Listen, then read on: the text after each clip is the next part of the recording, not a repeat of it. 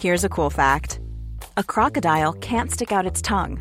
Another cool fact, you can get short-term health insurance for a month or just under a year in some states. United Healthcare short-term insurance plans are designed for people who are between jobs, coming off their parents' plan, or turning a side hustle into a full-time gig. Underwritten by Golden Rule Insurance Company, they offer flexible, budget-friendly coverage with access to a nationwide network of doctors and hospitals. Get more cool facts about United Healthcare short-term plans at uh1.com. I'm Sandra, and I'm just the professional your small business was looking for. But you didn't hire me because you didn't use LinkedIn Jobs. LinkedIn has professionals you can't find anywhere else, including those who aren't actively looking for a new job, but might be open to the perfect role, like me. In a given month, over 70% of LinkedIn users don't visit other leading job sites. So if you're not looking on LinkedIn, you'll miss out on great candidates like Sandra. Start hiring professionals like a professional. Post your free job on linkedin.com/people today. Many of us have those stubborn pounds that seem impossible to lose, no matter how good we eat or how hard we work out. My solution is PlushCare. PlushCare is a leading telehealth provider with doctors who are there for you day and night to partner with you in your weight loss journey. They can prescribe FDA-approved weight loss medications like Wegovy and Zepbound for those who qualify. Plus, they accept most insurance plans. To get started, visit plushcare.com/weightloss. That's plushcare.com/weightloss.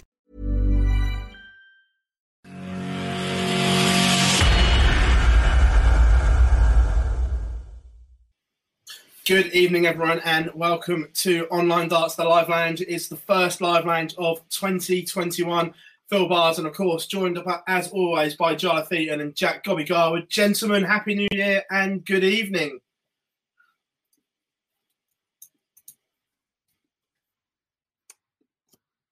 I'll let Gob go first on this one tonight. I'm feeling a very generous boy because I'm about to absolutely abuse him for the next hour and a half. And I'm buzzing for this.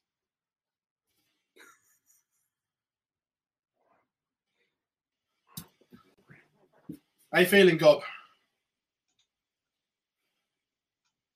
Oh, is he? Oh, God, can you not hear us again? Oh, how's that happening? No, it's standard 2021 and Gob's managed to muck it all up as always. Gob's internet, right? Honestly, it's more unreliable than anything I've ever seen. What's going on, Gob? How have you... Literally, we were talking just before we came off air, ladies and gentlemen, while Phil and Gob sort out the issues.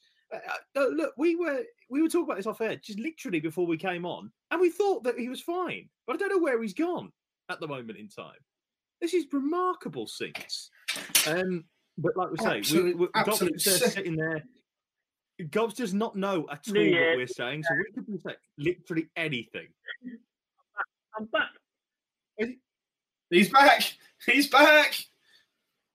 Thank God for that. I give up.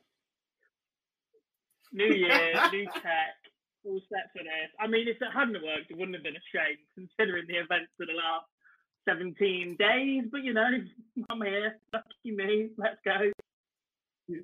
New year, new me. Get it wrong on day one. Yeah. It was absolutely fine before we started. I've got a new mic, and I think trying to use the mic means that it doesn't work in my headset properly. So,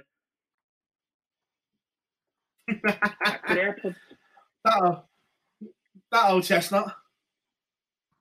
Can't wait for them to go halfway through now because I wasn't expected to use them. But what else could possibly go wrong? Well, everyone, welcome. 6-week lockdown. Well, good old Coco decline. I'm about to say, look, I'm about to say really quickly, we appreciate as well that people might not be watching us at the moment because certainly if you're in the UK, certainly if you're outside of the UK, we know we do get people watching from all over the world. There is a press conference going on with our Prime Minister at the moment, Boris Johnson, basically saying that we're in a new national lockdown. So we're back to where we started in March, lads. Not the greatest of starts to the new year, but it's great to be back with you. It's great to actually be involved in a show once more. Because I wasn't here the first time we did this properly. Well, to be fair, I was going to say it's nice if you turn up, Jar, after you've missed the last one. Oh well, it's always nice. It's always nice to be back. But I was there on the podcast, Barzy. I was there doing all the stuff and doing a lot of writing as well. So we'll take a little bit of flack. And Gob's just he's already resigned because of what's happening in the football. This is brilliant. Oh, you've got that. 2 minutes in, the lad that we sold to him last season and tagged against us. Thanks a lot, Danny Ings. You're absolute ball. He's against everybody else. Kept managing team afloat for about 6 weeks on his own, to be fair to him, but not the time, Danny boy. Not the time. Well, we're just filling up the chat room as always. We're just sharing some links when we get into the meat of it. Busy show tonight, gentlemen. We've got plenty to cover, and there are plenty of fishing rods going to be dangled. Of course, we're going to look back at the World Championship. We're going to talk about the Premier League, an interesting Premier League. We're going to talk about stuff on the calendar and a few little whispers that I've picked up being in a bubble at Ali Pally. You get to hear little odds and sods about the calendar and stuff like that. And of course, your questions as always, gentlemen. But I suppose we better get into the meat, and we better go to this little tournament we've just had. I don't know if you knew about it, but there was this little tournament that just took place. And of course, it was the World Championships, the big one, the season finale. Gentlemen, before we come and have a look at games and everything like that, how goddamn good was the World Championships?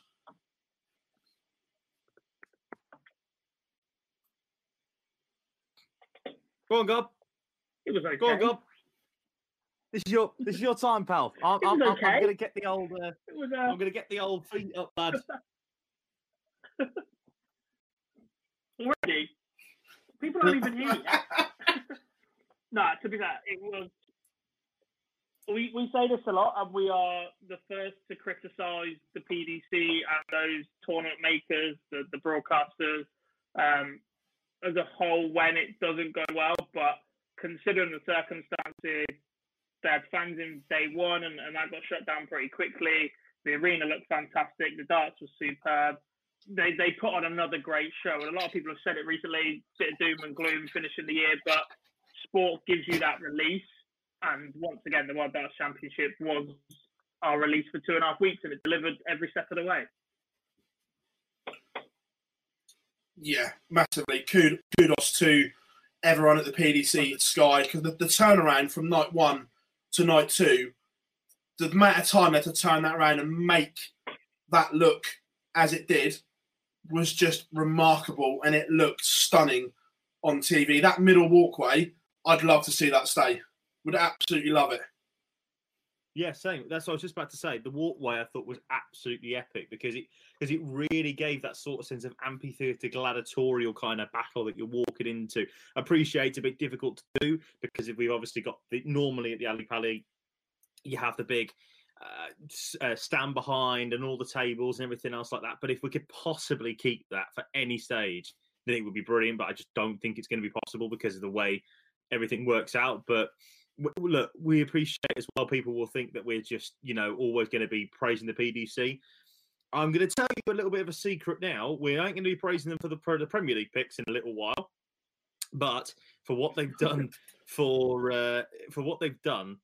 to get the World Championships on, and the way it looked, just the way everything was, it just looked outstanding. And full credit goes to Matt Porter and his entire team. It was unreal, really unreal. Yeah, and one of the only other negatives that I've got, and this isn't PDC, this is Sky, I didn't like the fact that Emma Payton was shafted. And I'm saying that she should have had the final. Look, I understand that Woodsy's great at what she does, and she is the glamour girl, and I get that.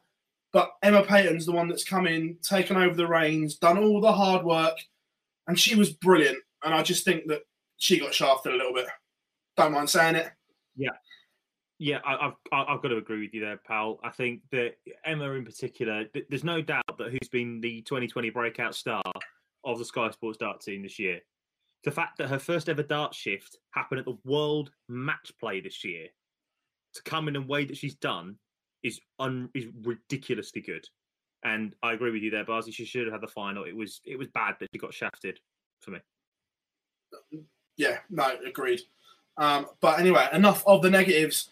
We're going to be positive from now on in, and the Worlds. Right, we're not going to obviously go through every game because we'll be here till 4:00 in the morning, and everything like that. But we're going to put some graphics and some slides up, as always, and just run through some key games and bits like that, guys. Let me find me right ones first. I think it's that one. Well, all I'm going to remind everybody is that there's a brand new world number one. That's all I give a damn about. There's a brand new world number one, Philip Bars. Look, it's there. The rankings don't lie. I'm not going to hide the fact. I don't hide the fact that Gerwyn Price, and I've said it on this show, for me, he has been the best player this year. Across the year, he has been the best player. I should stress, by the way, this isn't you that I'm having a dig at, by the way, or trying to have a go at. This is my friend, Mr. Garwin, over here. This could never come at a worse time for him. 2 weeks before his birthday, and he's got to admit the fact that Gerwyn Price is the best player on planet darts, Gob. Come on now. Enjoy yourself. Have a drink. Come on. Big moment. I need a drink when I'm finished with you, mate. Right. You will, mate. Trust me on that one. Right. Top half of the draw up until the quarterfinals. Section number one.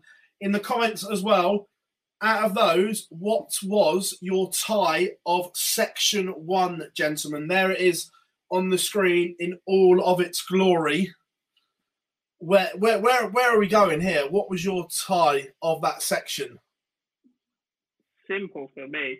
I'll leave you boys to go further to the right, but I'm starting right at the left. Luke Humphreys versus Paul Lynn. An absolute belter, a legend. Luke's been fantastic here the past couple of years. Will be a fantastic player. His stage game is magnificent. The first contender to win in the Premier League. But Paul Lynn, rolling back the years, gets it done. It was superb. It was a great moment, a great match, and he showed to everybody that old "you never give up" spirit, and that was superb. So I'll let you boys take the glory ones in the last couple of columns, but that's my one for this section. John, where are you going? I'll let. Do you know what, Phil? I'll let you go. I'll let you go first because I'll see which one you don't pick, and I'll go with the other. I'll be generous. I'm going for the fourth round tie, and for me, this was arguably the game of the tournament. The one your friend won. Yeah. To be fair, I think it takes two to tango because Cullen was sensational in this one as well. I'm going MVG Cullen. I could sit there and watch darts like that all night because it was just majestic. It was very good. There's no doubt about that. I'm going to surprise you a little bit here because, yes, we could all talk about the game being MVG Chisnall, but I always say about Taylor Lewis in 2013, the Slam final. That gets Slam semi-final.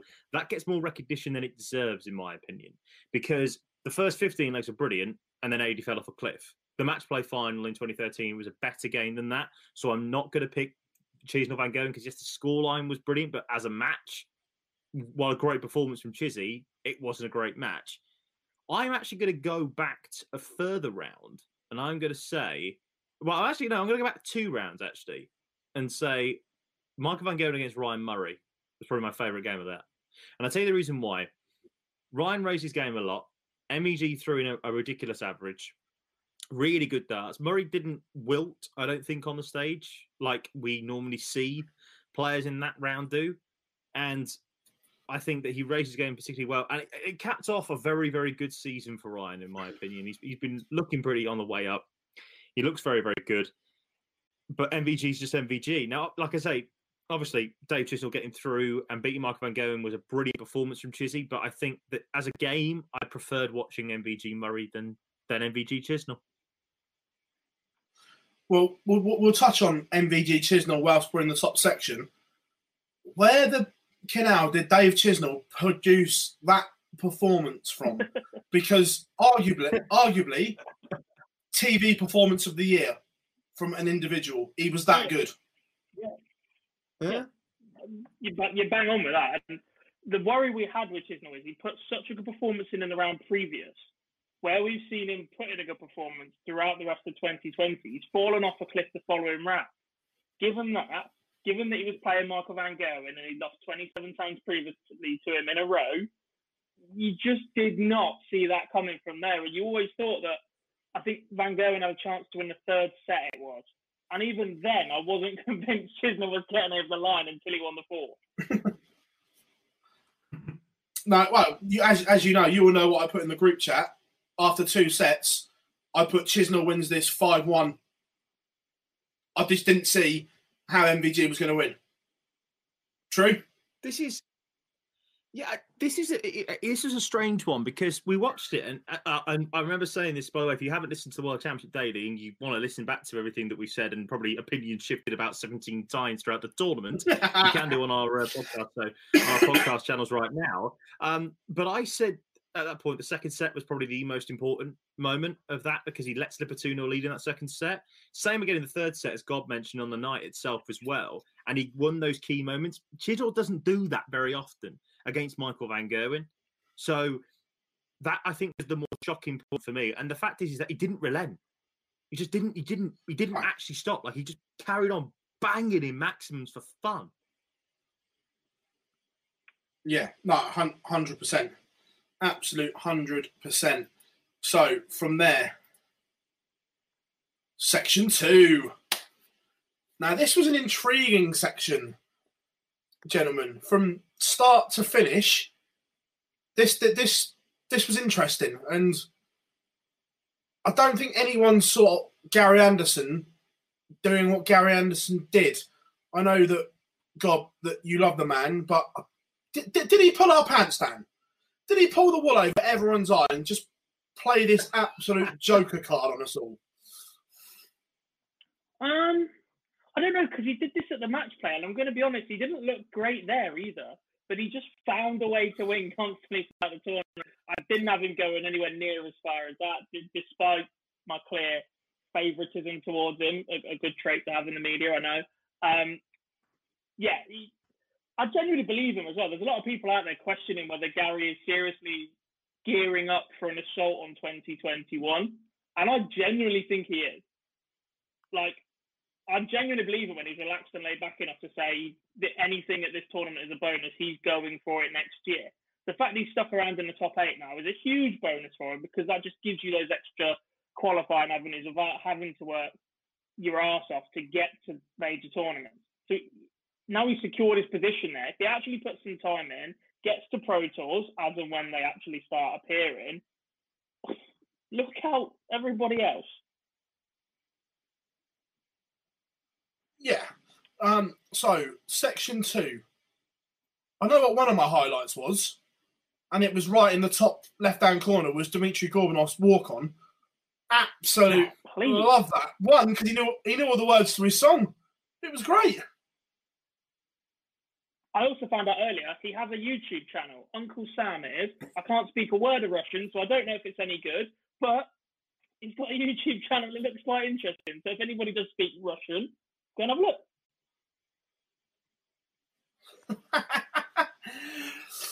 So looking through that, what was your standouts and disappointments as well? I'm guessing. I think the standout, just a real quick one, actually. I think the standout for me was that I was right in that Jason Lowe was getting not enough press and not enough hype at the time. Okay, people might say that I had Michael Smith make a quarterfinal. We can gloss over that bit. I thought it was going to be a close game and make it 3-2. But the thing for me was that Jason Lowe, for me, was getting not enough credit for the year that he'd had. And I thought he was always going to give Michael Smith the game. I didn't expect that. So that was probably my surprise, or I wouldn't call it a low light, because I don't think it was a real low light. Smith just didn't get going. I think the low light for me, honestly, Mensor's play in round 3. That's not darts. I know Gary's talked about it for. I know Gary's talked about it for years. All right, and years. all right, you numpty. We could go further. Yeah, well, exactly. I'm just here to play darts. That's all I want to do. Is just play darts. That's coming from a Sky commentator. Proud of you, Jar. What a numpty. What a ticket. Can you tell we've transcribed that interview quite a lot? Yes, that's definitely have. But I think Mentor's play. The best thing about that is he's sticking around till he's 90 now to stick it to Rod as well. Just so we need another 40 years of Gary Anderson. I just love it how he ripped Sky's lead commentator and pundit and PDC director all within a couple of minutes. It was like boring, irrelevant. Yesterday's news, out the way, I'm coming in. Amazing. So yeah, I think I think that was probably it though for me, definitely. Gob, for you? Yeah, I didn't enjoy that game at all. I think that's pretty obvious to see. Enjoyed seeing Dirk go on a run again. I thought he was superb. He's backing it up. He isn't a one-hit wonder. That Grand Prix wasn't a fluke. He does have the ability to compete at the top level of PDC Dart. Danny Baggish, though. Danny Baggish. All 3 of his games were absolutely superb from him. Just the fight, the grit, from somebody that hasn't been on that stage in that position before, to do it against the likes of Damon Hector, who a lot of people were tipping for a big run in that section, to do it against 2-time world champion Adrian Lewis, and then to fall short against Glenn Durrant, which was the most Glenn Durrant-like performance we've seen since the middle of the Premier League. It was just superb from him, and he might touch on this in a little bit, but he's one of a few that I want to keep my eye on at Q-School. Yeah, no, I agree. I thought he was really, especially in the Lewis game, took out some big finishes when it really mattered. I think one of my disappointments was Big Dev, and I think that wrist injury that he says was okay, I'm not convinced it was, because the averages weren't Dev that we'd seen in the back end of 2020, and. Yeah, but here's a point there for you. Since he won that European Championship and the Euro Tour, and he said that he was living in Marco van Geren's head rent-free, have we really seen the best of Devon Peterson? Because I don't think we have. Genuinely, I don't think we have. Spells at the Slam, but only spells. But let's be fair, they're all playing a few mind games and it's all backfiring here and there, but that's for another day. I'd like to see that, though. We'd like to see it, though. At least it's something to talk about for us. Yeah, no, 100%. And again, some breaking news as well. It is confirmed on Sky News that Elite Sport will continue, everyone, during lockdown. It has just popped up on Twitter. Elite Sport will continue. Thank God for that. I was getting worried that we were going to have absolutely jack to do. But again, get ready in the chat room. Section 3, what was your performance of Section 3? Everyone in the chat room, come and get involved. It's all going off in the chat room again, which we like. Now, this was a weird section. It was very odd, I think. This was this was the one that went all over the place, and yeah. So this for me, right? I think there's only one game of that section, isn't there? Come on, guys, we've got to agree on this one, surely.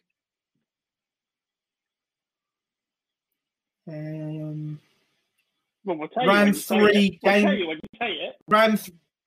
Round 3, game 3. Well, yes, there was that. Obviously, the 9 dart hit. But no. No, I think we're all going to the same place here. Come on now. The third round was a real bad place for me.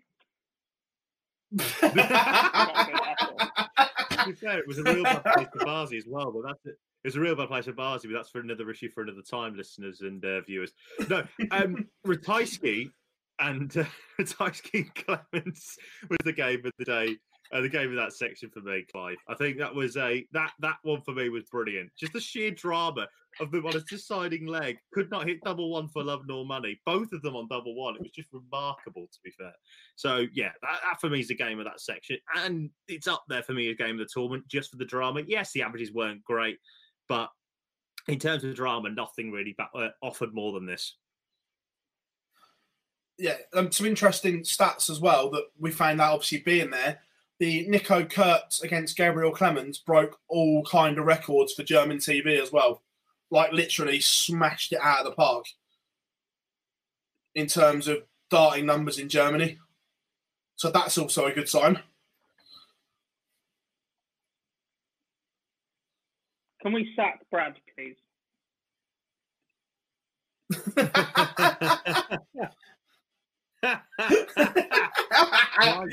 Keep them coming, Brad. Keep them coming. We like that. Very tough with the team, mate, but Bill Sanderson says in the chat. Bill Sanderson says in the chat as well. Wright lost because he lost the ball. Price 2 final legs only got through because he won the ball. Have extra legs, and I think Wright would have got through. I sort of agree with that, and I sort of don't. I think that, to be honest with you, Wright lost the game in the middle part of the match. When you agree, Gob? Because he just couldn't. Genuinely, I'm not just taking the mick here. Wright lost the game in the second and third. Don't get me wrong, Clemens' performance was superb, and it has to be to upset the world champion. Former world champion. Get it? There we go. Before someone has a top. I don't think Wright played badly. He missed a couple of doubles early on in crucial moments, and it cost him. See you later. Yeah, he missed 2 many doubles. By the way, superb. I'm getting that right up there. Yeah. However, sorry. What a miserable git. Absolute miserable. Sorry, right, whether there's fans in there or not, at least give the camera a wave and a smile. You just hit a 9 darter. You genuinely just thought someone had run over his cat. Gurney smiled more when he missed the double 12 than what he did when he hit it. But I just think that was the pressure of the game. Bunting had him. Bunting had him in an absolute vice. And I've said this about Wadey, that he is a player that will stay at the same level of performance from start to finish, even after a break, right? And forget the fact that leg came the first leg or second leg after a TV break. His level overall did not improve. And he knew it. Like, there is no ability to change gear for James. And I think despite the 9 darter, he's very much of the opinion that it is still just one leg. You've still got to go up and do your job. And he still is back against the wall in a world of trouble. So I'm going to give him a little bit of 009 hits 9 darters when he wants, or he's involved in them. He's seen enough of them now. They're not as special to him. I'll cut him a little bit of slack, shall we say. No, and I'm not. And people that were moaning on Twitter why James Wade hasn't been picked for the Premier League, that's part of your reason there. Yeah. Part of your reason right there why he hasn't been picked. I agree. He's an amazing player. Reach finals and everything like that. But things like that go against you in terms of invites to big events like that. Yeah, completely agree. On paper, right, genuinely, I'm not just saying this now to try and keep favour of the Wade apologists here, especially one there's one on the show.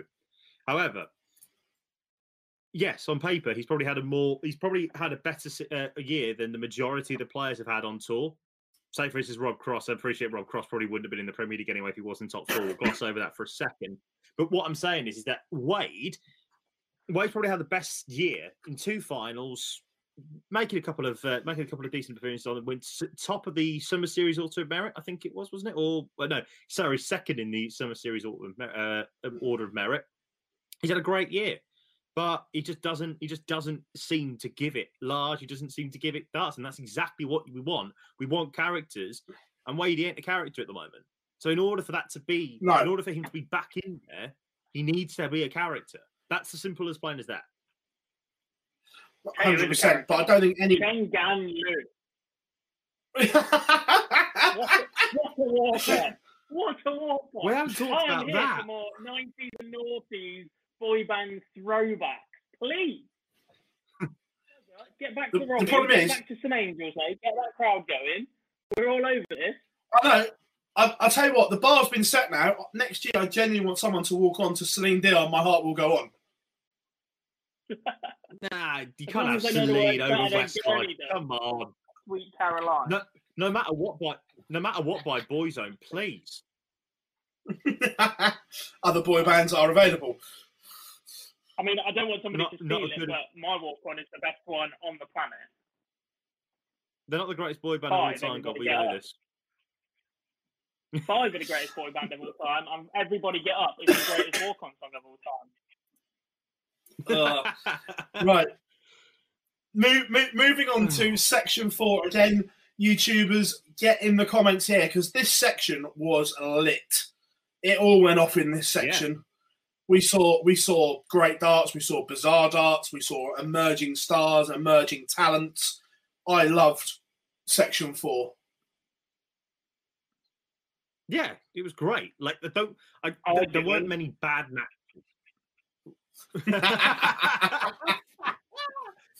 There weren't. I don't think there were that many bad matches.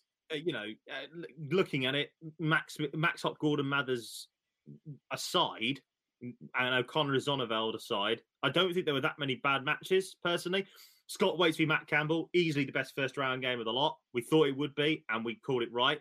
Edward Fuchs, who the F is he? Before this tournament, now everybody knows who he is because he's from Japan. He's from Japan, so we know that now. You look back, like we say, we talked about King Barry and Jeff Smith. We thought that would put on a show on the first night, and they did. Like I say, we talked about Waits Campbell, Woodhouse Lewis, Jamie Lewis. What an absolute hero to come back from throwing in a 57 average on the Euro Tour to then going on and giving Gerwyn Price a scare in the second round. Fair play to Jamie Lewis on that one as well. Nathan Aspinall, Scott Waits, another brilliant game between those two. Jose de Sousa, Ross Smith was a really good game.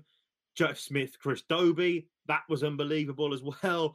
There were so many great games in this section of the draw. I think the one for me that stands out was Mervyn King against Jose de Sousa. We all thought that Jose would do bits at this tournament, but he just got battered off the board by Murph. 100%. He got absolutely kinged. In the next round. I'll tell you what as well, the chin, where has he produced this form from? Oh, superb. I'd completely written him off before the tournament. In this section, pre-event, I'd given 2 players the chance to beat Gerwyn Price if he wasn't going to make it out of this section. And they both met in the third round. It was de Sousa and King. And every other opponent gave Gerwyn Price a better game than Mervyn King did. Every other opponent in this section of the draw gave him a better game. Gurney was superb. Van der Voort made the most of his opportunity. That could have been Scott Waits, realistically. I thought he was superb, like Jar said. Waits v Matt Campbell was well up there. Ross Smith, David Evans, another one. All right, 3-0 scoreline flatters it. It was a good performance from 2 players that I think are very evenly matched, and when they get going are both superb. I'm really looking forward to seeing both of those 2 next year. They play the game in the right way, which is obviously a bit of a buzzword around this tournament. So, yeah, they play the game in the right way. I really look forward to seeing them. Brendan Dolan, by the way, he was a bit good. I love the new quicker pace. I love the celebration. He's superb. On his day, he's a fantastic dart player, and long may that continue. To be fair, that first set against Edward Folkes, I was like, where's the real Brendan Dolan? Who's kidnapped him? Who's under that bodysuit? It was like watching Rapid Ricky Evans. He was quick, wasn't he? He was quick. But yeah, no, I've never seen anything like it. But you know what, though? People will talk about Edward Fawkes and all that sort of stuff and go, yeah, the Asia Tour, the strength and depth of the Asia Tour there, 4 qualifiers, really, in that sense. We had Lawrence Ilagan, we had Paul Lim, we had Edward Fawkes, and we had Cheng Yan Liu. The Asia Tour could be going places, man. We could be seeing some real big boys coming over from there. And I'm more excited as well. I know we want to touch on Key School just a touch. I really hope that Campbell, that Baggish as well, we barely talked about him for what he achieved as well back in Section 3 with A.D. Lewis and Adrian Lewis coming through that game. I really want to see Danny them play. Exactly, and Lauby as well. Brilliant game. Brilliant game. And I want to see all 3 of them at Key School. I was pleasantly surprised by a name that got a little bit of a stick, I think, pre-event by social media and that sort of thing, and that's Cameron Carolison. There's a really, really nice action there. Yeah, no, agreed. And a bit of practice, proper match practice, getting into it and doing this a little bit more. I think he could become a very, very good player as well. That action is very, very solid. Not a lot goes wrong with that. Lack of experience, lack of playing, lack of repetition, and a few more loose starts than you tend to see from the top pros, letting down a bit at times. But he's another one. Those 4 in particular, I'm really looking forward to it. Back to the Asian Tour, the fact that Seigo Asada and Noel Malik then did not qualify tells you the strength and depth of Asian darts right now. Yeah, no, I agree. I know Dan Dawson always says the Germans are coming. You can change that. The world is coming. Germans, Asians, North Americans. And this is a testament. And again, I appreciate this might make me sound like a PDC apologist when I'm definitely not. I promise you, in about half an hour's time, we talk about the Premier League, I won't be.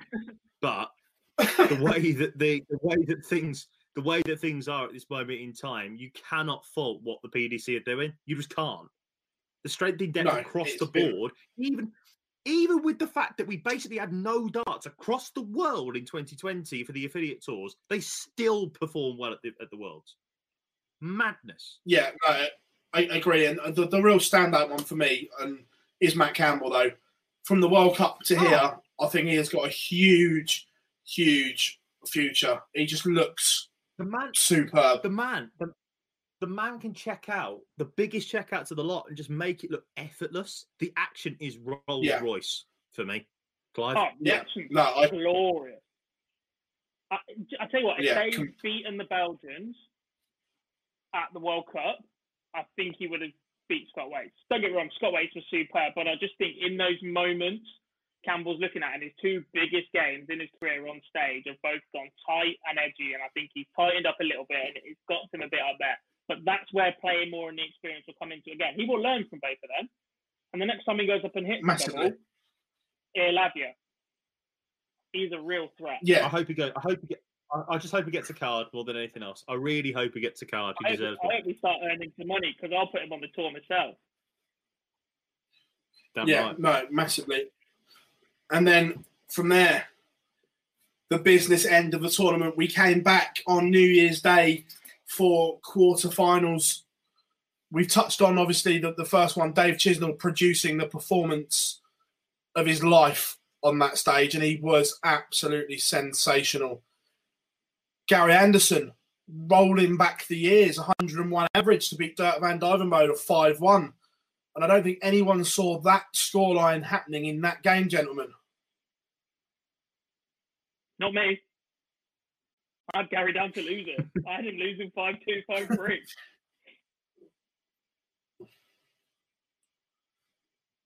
Yeah, look, Dirk's year, though. I agree. Dirk's year has been sensational.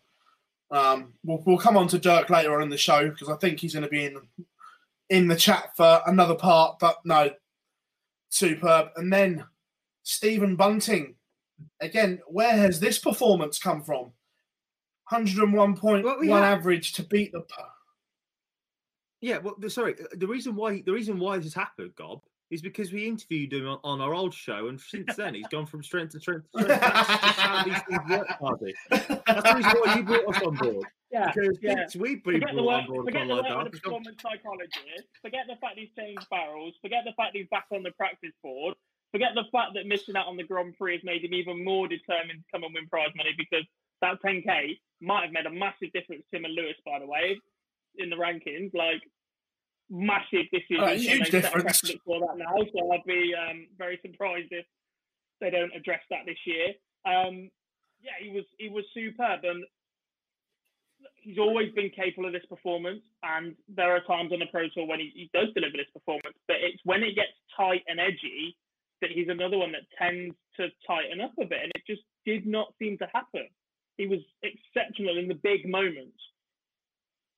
You can't see. Yeah, I want to give a big. No, I do want to give a big shout out to Christoph, by the way, for making a World Championship quarterfinal. He's made 2 quarterfinals this year with the 2 biggest tournaments, the Match Play and the World Championship. Poland's number 1, the Polish Eagle, will win a TV title at some stage. And all I'm saying is, get me to Warsaw right now or Krakow for the Premier League, boys. I don't think Christoph will be in it this year, but in a couple of years' time, get me to Warsaw or Krakow right now for the Premier League. However, he's definitely not a status quo man. Definitely not a status quo. He's definitely definitely a Wenger boys man. The Wenger bus has to come back. Please. To be fair, though, absolutely. Like, whilst reaching the quarters for Christoph is big, and we've been saying how he needs to do it on the TV, I don't think he played well all week for all tournament. I don't think he was great. I thought he was edgy in the big moments. I think the fact that he lost to Steve West, I think it was the last time they played, where he had darts to win every leg and lost 6-5. He lost early in the Players' Championship to Karol Sedlacek. He's looked tetchy and edgy on doubles recently, and that's normally his bag. And we don't tend to see a lot of emotion from Christoph, but that is sneaking into his game a little bit, and I'm not sure if that's frustration, just desire to do better and produce the game that he can. But he's still fantastic. He's still a top 16, top 8 player, in my opinion. I said that at the start of the year, and I've got pretty close. So yeah, he's still superb, but I think there's more to come from him as well. That isn't Christoph plateauing. There is another level to Christoph's game as well. And then finally, Gerwyn Price 5-4 over Chin. And how edgy was this one? I was nervous. I was very nervous during this game. I did think at one stage during that final leg, I went, oh dear, I'm not gonna enjoy this. But this is the thing. You talk about Price winning the bull and everything like that. Look, do I think that the tiebreaker should have come back after the third round once we had no fans? Totally. And it will be, but then again, though, would we have had the drama as much as we did do? I don't know. It's just one of those things. But this was tight. It was edgy. Both players knew how big this game was. But yeah, Gerwyn gets over the line in the end with a huge performance in that sense. And I think that really set him up well because, he'd been back, apart from he had 3 games prior to that in the World Championship. Round 3, 3 and 2 of them had already been tight, so that he'd already known how to get over that. But what a performance for the Chin! What a response from the Chin. People thought he would drop down. Yeah. He would absolutely drop like a stone after the 2018 World Championships. He's only stayed at world number 11. Mental. Yeah, and he can build on this an awful lot as well. But from there, we have he hasn't got anything to defend next year. So, I'm just going through I'm just going through what he's got. The only thing that he's got, I think, is a match play semi-final. That's it. Yeah. But we have a final 4. The final 4 now. Yeah. At the start of the World Championships, if anyone called this final 4, then I want you to go to the Funny Farm now and have some tests. Because I don't think anyone would have called Dave Chisnell, Gary Anderson, Stephen Bunting, and Gerwyn Price as the final 4 competitors in the PDC World Championship. We'll do it in order. Well, that's a shock. Well, there's a shock. We'll start in order. And unfortunately, the curse of Michael van Gerwen and Dave Chisnell struck, and Chisnell couldn't produce the fireworks he did the night before. Should we be surprised? No, because everyone that has beaten MVG in a major this year has lost the next round, and it struck again. But again, I thought Gary. I say sorry. I'm very, very sorry. I apologise for interrupting you mid-flow. Are you saying that it's the rest of the players to let him make him sure that he wins every single event next year? But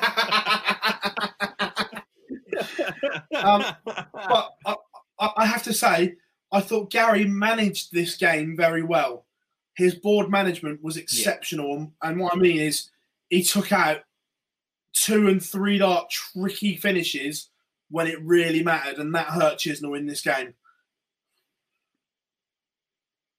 Yeah, he stayed at an arm's length ahead of Dave Chisnall. He to coin a Michael Van Gerwen phrase, he did the right things at the right moments. Now, I don't tend to agree with the way that the commentary teams are talking about attacking and defending the throw. To me, you've got the same amount of darts in your hand. If you throw it first, you go up and throw a big score. There is a little bit of ball management as to when you throw for a treble, when you throw a slightly more aggressive dart, but attacking and defending is just not the thing, right? But Gary kept Dave at arm's length. He kept the momentum on his side. I believe in that more than I believe in attacking and defending. Whoa, dropping the M-bomb. Rod's going to be first shot of 2021 right now. Gary won 10 legs in a row against Dirk in the round before. You keep on a roll like that. You keep your opponent chasing. You keep them struggling.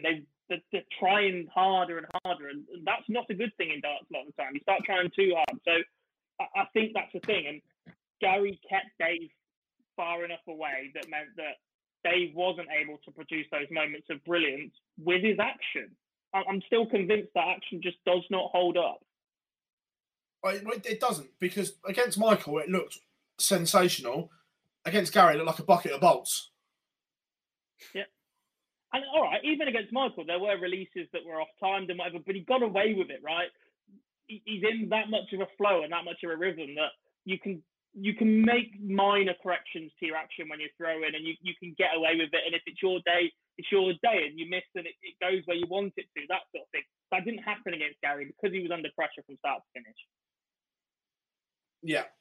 And the second semi-final, Stephen Bunting put up one hell of a performance in this, but ultimately it wasn't enough. But the finishing in this game, the ton plus finishes and Gerwen's love affair with double 10 just made this such a gripping game, Jar. Oh, mate, this is incredible. 13 ton plus checkouts. 13? Exactly. Ridiculous. You know, it was just more ton pluses than I've ever seen in my life. I think that's a record, isn't it, for a PDC game? Not just the World Championship, but a PDC game. Unless anybody can find me differently, Premium Dart Data, Carly Fletcher, Christopher Kemp, any one of them, please let me know, and I will happily be corrected. But this is brilliant. But Bunting at one stage, 4-3 up. Price just didn't quite be able to get the scoring power. But also at the same time, though, Bunting was leaving those big shots and was taking them out. You cannot afford to keep doing that. And in the end, the 7-set break came when he turns the interval. Price happened, and he won 9 out of 11 legs off the back of that. That, for me, there was a turning point for me to think, actually, this Gerwen Price is different. Because 2 years ago, probably even last year, with the way that he'd been playing, he'd have lost that game. If that would have happened last year, he'd have lost that game 100%. Because he didn't have the resolve, he didn't have the mental capability, particularly in a format that he absolutely despises. He didn't have, the mental capability there at that time. This year he does. And that was the moment where I thought, okay, this is it. It's his time.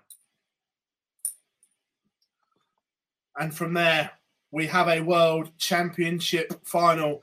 It was the Flying Scotsman, Gary Anderson, against the Iceman, Gerwen Price, for the biggest prize in the sport. And it was one of those ones, it's all if, buts, and maybes. But does Gary look back at that first set and think, if only, God, if he wins the first set, is it a different game? Or do you think that Gezi would have found a way anyway? No, completely. That third leg, honest, the difference that first set made, and the fourth set, there was a chance in the fourth set for Gary as well to go 2 each, and he sort of bombed it from there. But the first set, he had Gerwyn Price exactly where he wanted him. Gerwyn had spoken a lot in his pre-match interview, even before the tournament started, right, when they did the pick 3 words to describe the World Championship. And one of the words that Gerwyn Price picked was pressure. And I've been saying this privately all through the tournament that I didn't think Price would be able to handle it, because if that's his mentality going into the event, he's just going to put more on himself. And Gary let him at the track there. If Gary had won that first set 3-0, doesn't afford Gerwyn a chance, Price then got to go back off stage. He's already 1-0 down in the biggest game of his life. Gary's been there, he's done it. He's been in both situations. He had him right where he wanted him. And he let him back into the game. He let him get that first set on the board. He let him start releasing that emotion that we've seen from him. He didn't do it all game, but in that first set, you did see a couple of roars from Gerwyn as he was afforded the opportunity to get into the game, and that was it. He set, and away he went. And from there, Gerwyn did to Gary what Gary did to Dave in the previous round. Gary had more managed the situation at one point. I'm sure he did, but Gerwyn managed the game massively. It was superb. I'll get on to him in a minute, but Gary missed a couple of the key checkouts. There was a couple of double 9s, double 18s where he started snatching across at one point. Like, it just wasn't great. What are you looking at, Joe? Talking about it as well. You go, Phil. I'll say my piece in a second. As a player, though, putting that beautiful Sid Wardell trophy in I's view all the time in the middle of that walk-on, it's like, here's what you could have won. And when you're miles behind, do you really want to be looking at that? Right. Okay. Here we go. I'm going to say this, and I don't care what anybody else thinks, because it's my opinion. I'm entitled to mine. That second set to the 6th set from Price was arguably the best sets of darts combined I've ever seen in a final, ever. I don't like to be prisoner of the moment, and people can talk to me about it, and people can mention it to me, and I'll listen. But that third set, when they leveled it at 1 set all, to when Price hit the 6th set and he hit the 136 average, was quite possibly the best 4 sets of darts I've ever seen in a final. The man was unplayable. You can talk all you like about missing double 18s, double 9s, and all that sort of stuff, Gob, and I appreciate that, and I appreciate Gary missed a couple of darts. But at the end of the day, when you're getting those opportunities to potentially only get 1 dart a double from a big outshot, and you've got an opponent on 3, look, I haven't played darts the same standard as you, so I could completely be wrong. But I imagine that most players, when you're trying to chase legs all the time, it does get that pressure to you. That 6th set in particular was the best set of darts ever at a PDC World Championship. He averaged 136, for crying out loud. I want to say something stronger than that, but I'm not going to, because I know it's a family show before 9 o'clock. Look, that middle part of the game was unplayable. Michael van Gerwen at his peak would not have been able to continue with the way that Price was playing him. He played outstandingly. The fact that he just had that love affair with toss. He was 12 of 15 on the checkouts. He was double 12. Sorry, something like that at one stage after 4 sets. At one stage, he was 12 of 12 on tops after 6 sets. The man was a genius in that middle part of it. It felt like he was a robot. And to say, yes, he missed 11 darts to the double for the match, of course, and we know that. Again, as I said on the piece that you can read on onlinedarts.com right now, when you're under that pressure, of course you're going to be feeling it when you are about to achieve something that you've waited your whole life for, or as a darts player. But then he goes and finds double 5. And Gary, I think if Gary gets it back to 6-4, we could have been having a different conversation. Because if he'd have managed to win that 10th set and got it back to 6-4, Price has to go off the stage and he gets more time to think about it. And as he said to you in the interview, Phil, the more he thought about it, the more he tensed up. Oh, his ringer was going. There's no question about that at all. He was feeling the absolute... To be fair, it's getting close to 9 o'clock. We'll be all right after then. No, look, he was feeling the heat, but he found a way to fall over the line in the end. And he did fall over it. Don't get me wrong, up until then he was majestic, but he literally fell over the line. And it's all if, buts and maybes. If Gary had taken that set, then I think it would have been interesting, to say the least. Because when you've missed 11 World Championship darts, not just match darts, for the biggest prize, your mind is doing roller coasters. You're thinking about everything. But it didn't. That's Peter Wright, and we have territory that. 100%. Yeah, I completely agree with you. That's career changing. To put that right.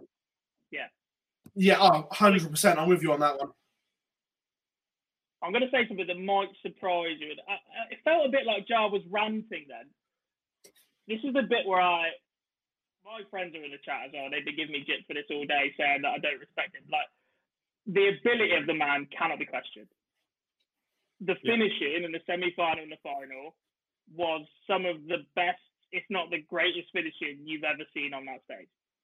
At that moment, in those two games, his command of the double 20, double 10 axis was better than I've ever seen Phil Taylor, was better than I've ever seen Gary Anderson, and was better than I've ever seen James Wade. And James Wade has made a career out of those two.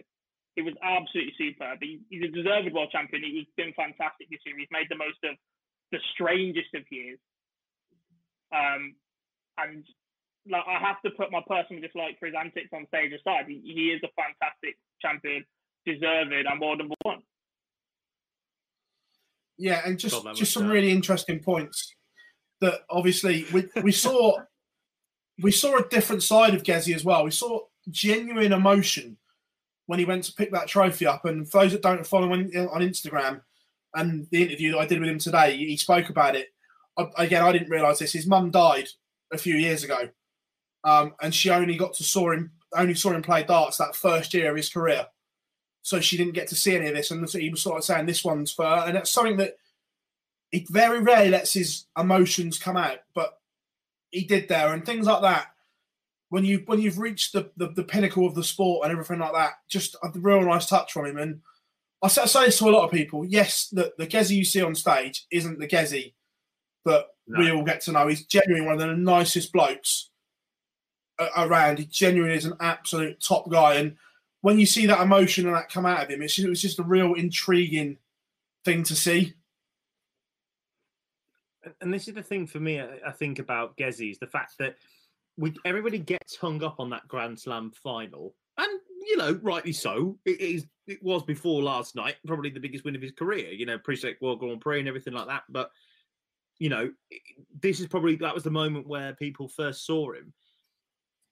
To see him do that on that stage, and to be fair, I think, Barzy, would you agree on this one? Because we were there on the night in Wolverhampton 12 months on, back in November 2019, when we could actually go to events, that he beat Peter Wright 16-6 in the final.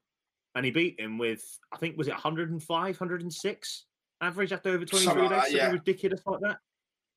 And do you remember? Because I remember walking out onto the balcony just to listen to the crowd when the winning double was going to be hit. And there weren't as many boos as I was expecting. There weren't as many people, giving him absolute, what. And I think that. Well, they were singing. They were singing his name at one point.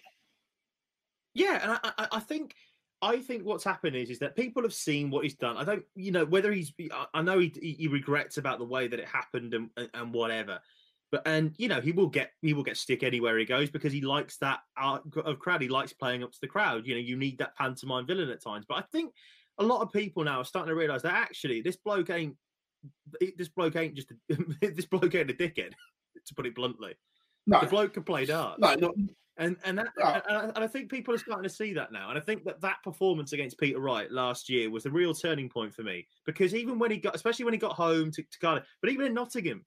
And particularly at Liverpool, when he played Van Gogh in the Premier League, there wasn't as much stick for praise as I normally hear. So I think that it's more pantomime booze. What's that? Sorry, Gob.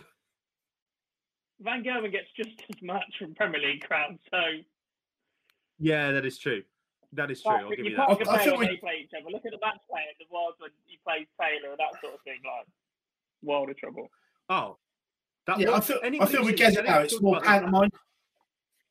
Yeah, and to be fair, right, if anybody ever talks to me about crowds and everything like that, we always talk about the German crowds and whatever. I've never been in a more bear pit atmosphere than 2017, Winter Gardens, Taylor, MVG, that quarterfinal. That was a bear pit. Yeah. Yes. My God. Right. The chat room. Get any questions in now about the World Championships. We are going to go through a few and wrap up before we start coming on to some hotly debated subjects. So, last call for the World Championship. You went fishing, didn't you, Barsley, at the weekend? Who, me? You went fishing at the weekend, didn't you, Barsley? Well, you know, put it out there a little bit.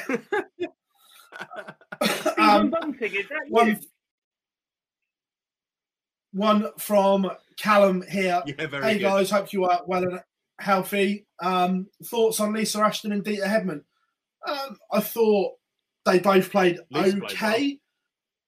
I thought Dieter played better. I thought Dieter was better than I was expecting because it's well documented her TV game isn't particularly great. I thought Lisa was unlucky. I thought Adam played really well. Yeah, I think Adam, again, a very one that we haven't really talked about in that Adam Hunt has had a fantastic end to the year. You know, he's starting to get there a little bit now on the Pro Tour Order of Merit. I'm just having a quick look and seeing whereabouts he's finished. He finishes 59 off of his debut year. He can only go up and up and up, and that's a crucial thing. And I think that he's played some real stuff towards the back end of the year. Grand Slam, obviously making the last 16. Players' Championship finals, did bits as well there, and now into the World Championships as well. Great stuff from Adam. And yeah, Lisa was very unlucky. I don't think that Dieter really did herself too many favours in that sense. I don't think she played particularly well. But then again, she's playing a player in Andy Bolton who had really had a really good back end to the year. He was carrying some form. So both of them were in a position where they could have easily taken out the seed in the next round. Although, to be fair, Stephen Bunting, with the way that he was playing, I don't think Dieter would have had much of a chance because of the way that if that Stephen had played up against her. But certainly Lisa could have easily taken out Jamie Hughes. So I think the first round games they were very unlucky. Yeah, agreed. Gary, do you think Gerwyn Price is better than MVG? No.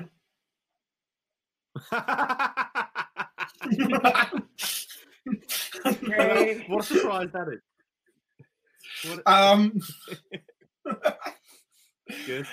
Which player had the biggest disappointment at the Worlds? Oh, good question. I like that.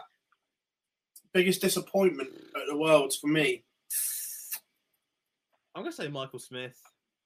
I appreciate I've talked about Jason Lowe and everything like that, but world number 4 did not expect to get beaten last game before Christmas.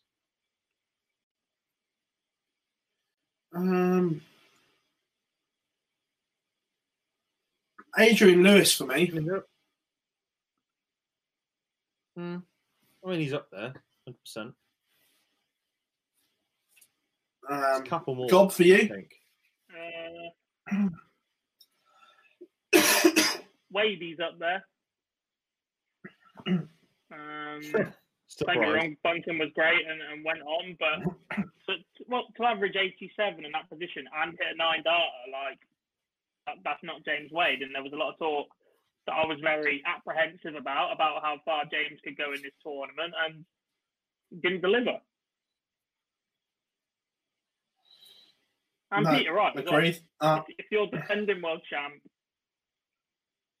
you have to hold it together in those moments a little bit better. Agreed. Justin Pipe, why isn't Wadey in the Premier League? Well, he might be yet. There's still a spot up for grabs, but doesn't tick enough of the Premier League boxes, unfortunately. Jacob, evening lads, great work through the world. Cheers, mate. Thank you very much. Joe, check out of the tournament. Yours was Waits and Aspinall. Yeah. Yeah. Oh, that's a good one. That's a really good one. Check out the tournament. I think. I know mine. I'm- I've got mine. Go on, then. Labanauskas 164 against Whitlock to save the match. Oh, yes. unreal. That was absolutely superb. Absolute forgot about that one. stones. That was fantastic. Mine has to be Bunting's Big Fish, just because of the celebration. The audacity of the man to walk off stage the way he did at the end of that set was. That's me. Yeah, for me, I think I don't know. Do you know what? Actually, I think it might have been. I can't remember where it was. I don't know if it was in the semi-final or the final. But sorry, not semi-final or final. Excuse me, the quarter-final or the semi-final. But Gary Anderson's Big Fish. I can't remember which one it was now. That was a big one because I was thinking about the Whitlock Labanauskas one, and then you took it, Barty. So I can't use that one now. I can't use that now. I'm just gonna. Do you know what? Actually, no. Sod it. I'll tell you what the checkout of the tournament was, just for the pure banter. Chizzy misses 1-4-1 for the 9 in the quarter-final. And I appreciate it's not a checkout, but sod it, I'm going to go with it. Why can't I go in there as it goes to Pigs at 1-4-1 and shows him how to finish? I appreciate it's not technically a checkout, but I think I'm going to take it. I'm going to take that right now. Yeah. That's not the first good time evening, he did Duffy. that either. Didn't he do that on the Euro Tour last year? Euro Tour, he did, yeah. He also did it against Labanauskas last year when he tried to. He did it against Labanauskas at the Worlds when Lab was on a 1-4-1. You have to show him how to do it. Yeah. I think he was double 12. Yeah. Yeah. Right. I think that's just about a lot of Premier League questions there. Don't worry, everyone. We're coming on to that one. Don't you worry. We got one more from Reese who says, "Who was the biggest shock?" I'm gonna go for that one then. Who's the biggest shock? Just 2 words. Edward Fulks. He's from Japan. No one knew anything about him. He comes on and absolutely batters Martin Decker off the board. Great stuff. Yeah. That was right up there because no one knew. Where have you been? Japan. I'm from Japan. So yeah. Right, guys, you know where we're going from here. There's too many questions to ignore it. After the final, first of all, he might be PDC chairman, but how dare Barry not be in the UK to do the Premier League announcement? How dare he? Correct. But I hope you have a nice holiday, More Baz. importantly, yeah, but does that mean he left London from a Tier 4 situation?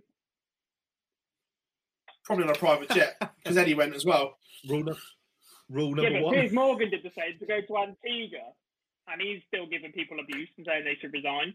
Yeah, well, Piers. Funny you should say that. That's where Barry is.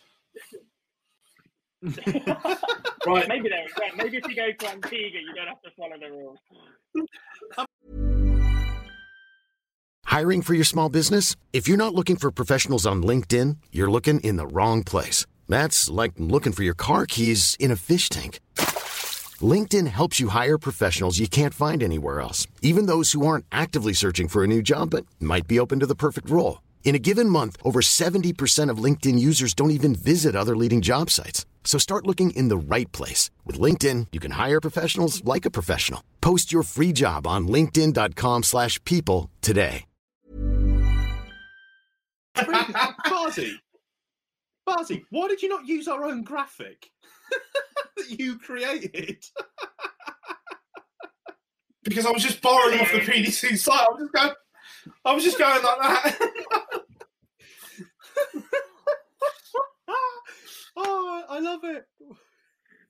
Oh, Phil. Phil. The Premier League lineup has almost been revealed, gentlemen. It's back to 10 as the news came out, but we've only been given 9 of them. Jose de Souza, Rob Cross, Glenn Durrant, Peter Wright, Gowan Price, Michael Van Gerwen, Gary Anderson, Nathan Aspinall, and Dimitri van den Berg, with 1 to be confirmed. Before we touch on the 9 that have been picked, gentlemen, thoughts on delaying one of them? I, for one, am not keen. I don't see what they achieve from it. For me, the Premier League should be picked on the previous year's performance and the combination of the world rankings, obviously. The players that win major tournaments, should be in by right. The only one to miss out was quite ranked, was Paul Nicholson. It's quite well documented.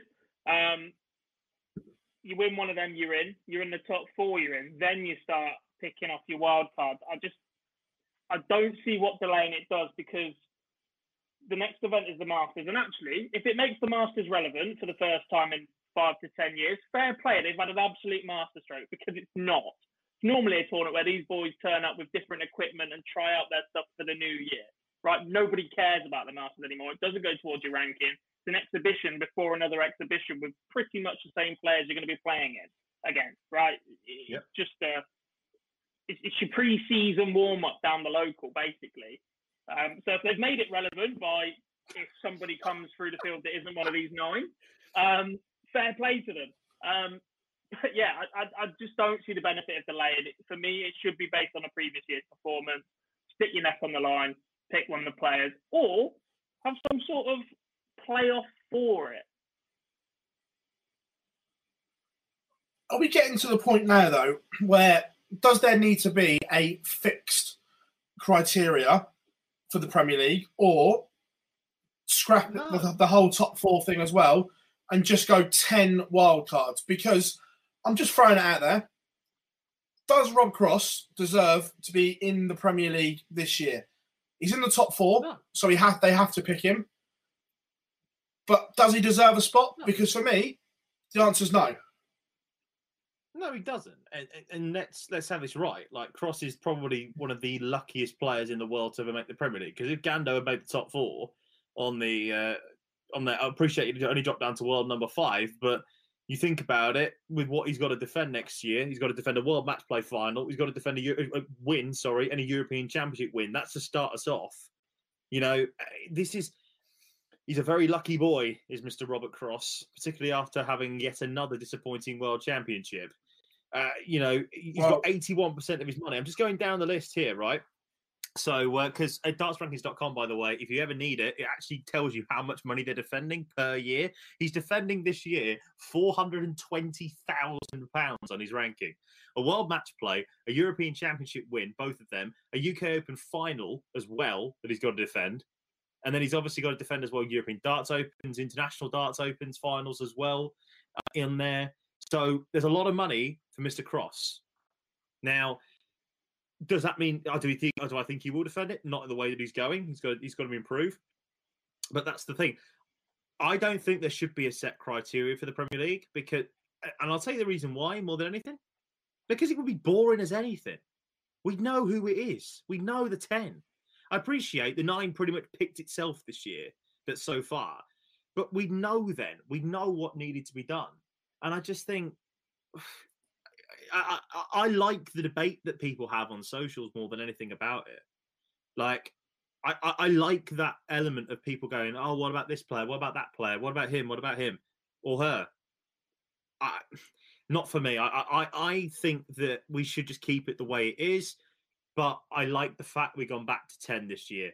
The Challengers was finished as a concept. The moment it went to Milton Keynes, it was just finished. Here's one for you. That, for me, the Premier League needs more variety. It's stale and it's boring. Oh, right? Do you know what? This is what I'm going to talk about. I forgot. This is what I wanted to have a go about with the Premier League. Sorry, please excuse me, Philip, if you don't mind, if you wouldn't mind me having the floor just for 1 second on this one. Hey, go on, you're fine. I don't think the Premier League actually is needed anymore. If you want me to be brutally honest, I don't think the Premier League's needed. I appreciate that a TV networks need the content, but as a concept, no. It doesn't appeal to a lot of darts fans anymore, I don't think. I appreciate it gets casuals in because it goes to your city and everyone knows about the night out for the darts. But I don't think that the Premier League is needed anymore. Darts is, in particular, in the countries that it goes to, the UK, Ireland, and Netherlands, and Germany, darts is an established sport now. We don't need to grow it. We saw the record numbers in Germany. We talked about this. We talked about the record numbers as well, watching it in the UK. I don't think that we need a Premier League anymore when we already have enough unranked exhibitions. The only reason why it's still in there, in my opinion, is because a certain television network wants to create a mythical Triple Crown that doesn't exist. It's not so much that. It's a huge tournament. But it's a bit like the FedEx Cup in golf, where it's also like the FedEx Cup in golf, where I'd like a race for the Premier League table where you over the season you pick X amount of events and they have their own individual ranking points, not money, because I don't agree with it. That you categorise tournaments. So the match play or whatever would have a higher ranking than the European Championships. And you categorise and you almost have a race for the Premier League.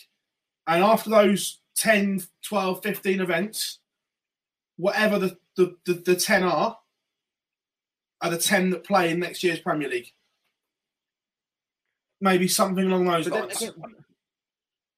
I mean, I love all the ideas and variations that we're going to come up with, but what it's ultimately going to come down to is, do the faces fit? We can't sit here and tell everybody that certain players aren't going to get picked because they're not Premier League material. There's other boxes to tick, and then leave it down to ability alone, because that's not what the broadcaster wants. That's not what the sponsors want from the flagship event. But again, knowing what we know, and I'm not going to name names, but there are certain players in there that I know that the broadcaster didn't want, but they had to pick them because what they've done this year. But that then comes to the point of how much say should the broadcaster have? I appreciate it's them who are paying the money, and I appreciate that it's them who want the television figures. But at the same time, though, this one is a glorified expo for the PDC. It's a travelling circus, as Cam has said in our chat. One of our colleagues, it's not a darts fans event; it's a drinking/tourism event, and he's absolutely right. This is just a glorified expo for the PDC to go to a different pitch the tent up in a different part of the circus every week. It's ridiculous, Phoebe, and I don't think that we should be having this. I think that you said before at the start of the show, I think this is one of the weakest Premier League lineups at this moment in time we're looking at. I think I've never seen. It's not a wide open Premier League at this moment in time. Definitely not. I'm not a fan of the selection. I think it needed a massive shake-up, and I'm not keen on holding, like Gob said, this spot open. There's a couple of questions about it on the chat. We'll come on to that in a minute, who we think it will be and X, Y, and Z. But, look, I think that something needs to happen. Right. You've gone awful quiet as well. Well, all I'll say quickly, God, before you come in, these 17 weeks, whenever it starts, as well, these 17 weeks that whenever it starts back in Easter and all the places that we go, those 17 weeks will be painful by the end of it, as it always is, because it's the same people every week.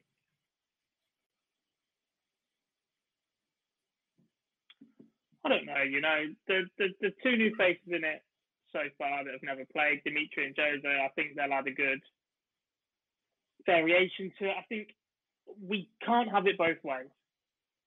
And in that we asked for something different from the year of darts. It delivered multiple different shocks, multiple different winners, unexpected runs through various tournaments. That creates this field. That's just the way it goes with the current messy selection criteria they've got. And it's always going to be, there's always going to be debate about the lineup. There's always going to be debate on, are they picking players that have only hit form for the last 3 to 6 months? Is it over a year? Is it TV only? Should Ian White have ever been in there? There's been calls to Simon Whitlock for the last 3-4 years that hasn't quite got there. like there's always going to be debate around the Premier League, but ultimately, when it is back on, we're going to sit there, we're going to watch it for 17 weeks. We're probably going to enjoy it. We're going to talk about the drama of it, despite the fact it's the same players we sit and talk about every week. But they will keep delivering. They will keep producing. No. Have No, some faith I'm in the ball. not going to lie. Have some faith in the ball. I'm just going to put it out there, and this I don't mean this horribly, but watching Rob Cross against Dimitri Van den Berg on a Thursday night does not float my boat. No, but it might do with fans because they weren't. Thursday night. So if that doesn't float your boat, then look at the other matchups you potentially got there. If they're playing each other, that means Michael's got a better chance of playing Gezi, or got a better chance of playing Peter, or Gary. You're going to have a blockbuster match every night, at least. It's guaranteed with half the field the way it is. And actually, as much as he's another character that I don't particularly agree with is on the Oki antics sometimes, I'm lumping on Dimitri to the top 4 because this is his sort of arena. Even before that 10th person's announced. Yeah, but will fans... The same way Ash caused upsets this year. The same way Dozer caused upsets. Will fans... No, I don't think that fans won't let Dimmy step back and take the piss like he did previously. But we've also seen how quick he played at the Grand Slam. And if it forces him to play at that pace and he produces that level of performance, even better for us. Yeah, I'm just not keen. So, who do we think... I don't think it's going to be a fun... Who do we think is going to fill that 10th spot? Who are the runners? Who are the riders, in your opinion? And in the chat room, guys, we'll come to the Premier League questions in a minute. Who gets that 10th spot? Loads of people have said. Loads of people have come through with their thoughts. We'll come to the questions in a minute. Yeah, I think that there are... I'm going to say, just looking at the rankings now, there's 2, in my opinion, that I think the PDC have got their heads in at this moment in time. Maybe 3, if another person does well at the Masters. That being Michael Smith, Dave Chisnell, and Joe Cullen. I think they're really, really high on him at this moment in time. And I think that the PDC and I think the broadcaster quite like the way that game between them and between him and Van Gogh. Do you remember the way that Sky were talking about that game? And I don't know whether that might have changed. Just the odd little whisper in the correct person's ear. And if he does well at the Masters, he could be in that 10th spot. He's not them 3 are not the people that I would pick personally. I would pick the player who is currently just checking where they are in the rankings right now. World number 32. Purely for the walk-on. Absolutely. Purely for the walk-on and purely for the fact that he can go and hit 180s at big moments. And plus as well, who doesn't want to see Rotterdam in purple shirts with the Auberginius' face on it? Because I bloody do. That would make it more interesting. And I think that I would have Dirk as my 10th for the way that he's done this year, for what he's done this year, World Championship quarterfinal and a World Grand Prix final, Euro Tour semi-final as well, UK Open last 16. But 3, in my opinion, are Smith, Chiz, and Cullen. Who gets the spot?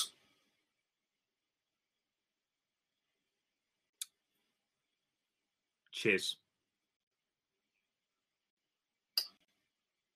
Mr. Garwood, over to you. Who gets your 10th spot?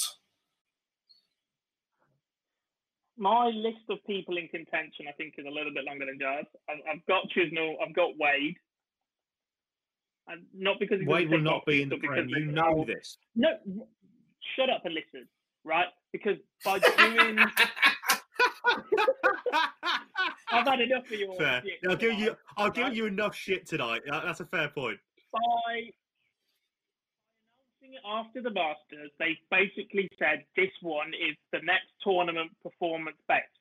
If Wade goes and wins this tournament, despite the fact the PDC and the broadcaster might not want him, they physically will not have a choice but to pick James Wade. On performance alone, James Wade made 2 major finals this year. He should be in. So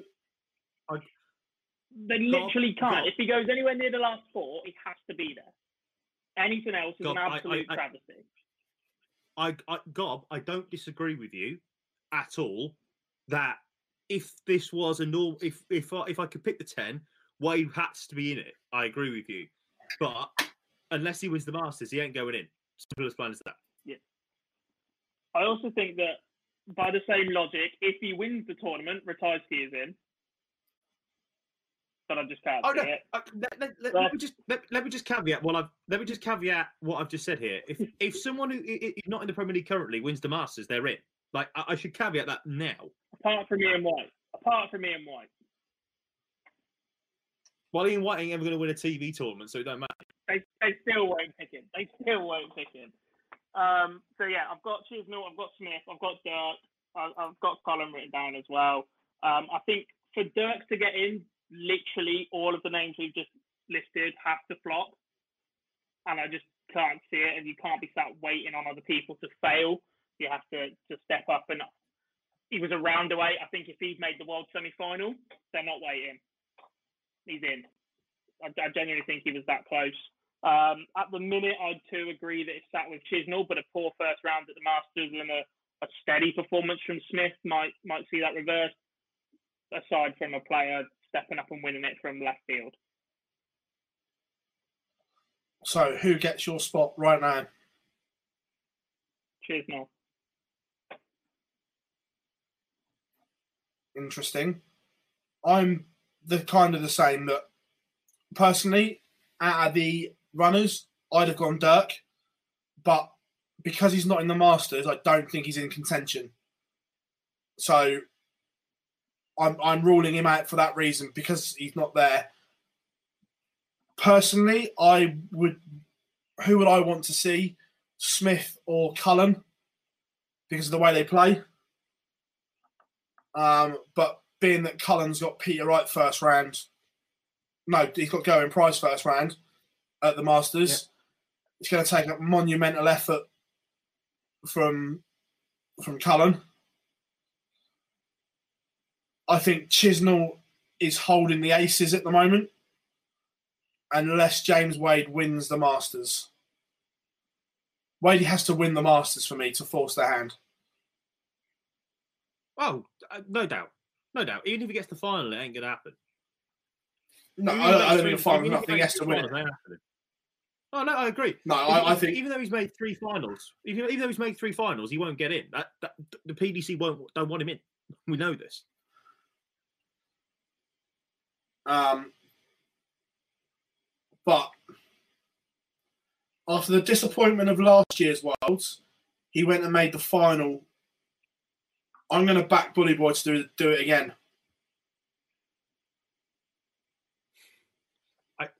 I'm going to back Bully Boy to nick the final spot.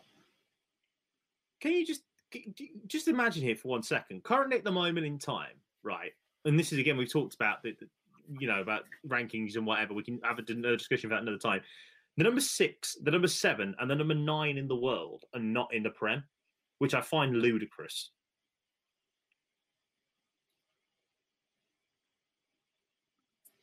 It's because we've had funny winners from.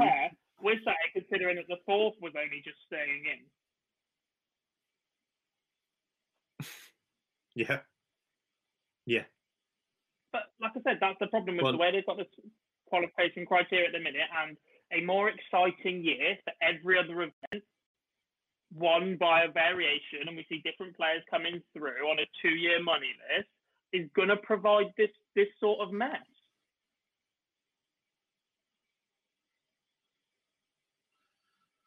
Also, I'm just scrolling back through the chat. Mike Duffy, Cross might actually get relegated this year. It's only taken you 3 years, mate, but we think you might be wrong.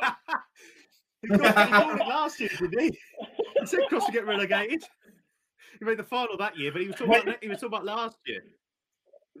When do we think the Premier League is going to start?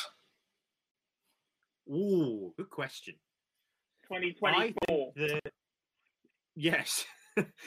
Certainly not now. It ain't going to start anytime soon. It ain't going to be starting in February.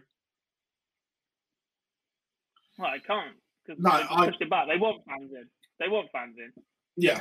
This will be the first event with fans, I think. They'd rather play the Masters, the UK Open, and possibly even the match play behind closed doors if they could get fans into this, because 17 nights worth of fans in packed arenas with the revenue, with the TV exposure it provides, this is the money ball behind the Premier League. And this will move. This is money ball behind the World Championship, and this will move about. No, I disagree. Well, I think that they'll push everything back to get fans in, not just this. PB, if the Masters is going to be behind closed doors, we know this, right? And I think that other events potentially could do as well. There are 3 events that Barry will fight tooth and nail to get fans for: World Champs, World Match Play, and a Prem. Those are the 3 biggies. Well, I appreciate as well. Again, the Wolves talking at Alexandra Palace that the UK Open potentially May, not March. Which is good, because I'd love to. This is what I'm saying. They'll push everything back. Do you remember those Halcyon days? Do you remember those Halcyon days back in March last year when we all went down to Minehead and we all went down to Exeter beforehand? Those are the days. There's talk. Well, the other issue that we've got, we'll come on. Well, we'll back the Premier League up, then we'll talk calendar. Otherwise, we'll get sidetracked. So let's go through the questions in the chat about the Premier League first. Then we'll talk calendar, everyone. We've done Rob Cross. Why not wait until after the UK Open? Sorry, go on, mate. You go. No, go on, you go, mate. Loads of people. I'm just saying, loads of people mentioning the B word. Unfortunately, Gob, that's why they're holding it back in case the B word gets a tour card. Fallon's also been mentioned as potential one if she gets a tour card this year. James Wade's got more chance of playing in the Premier League than Barney. Not a Sky have anything to do with it.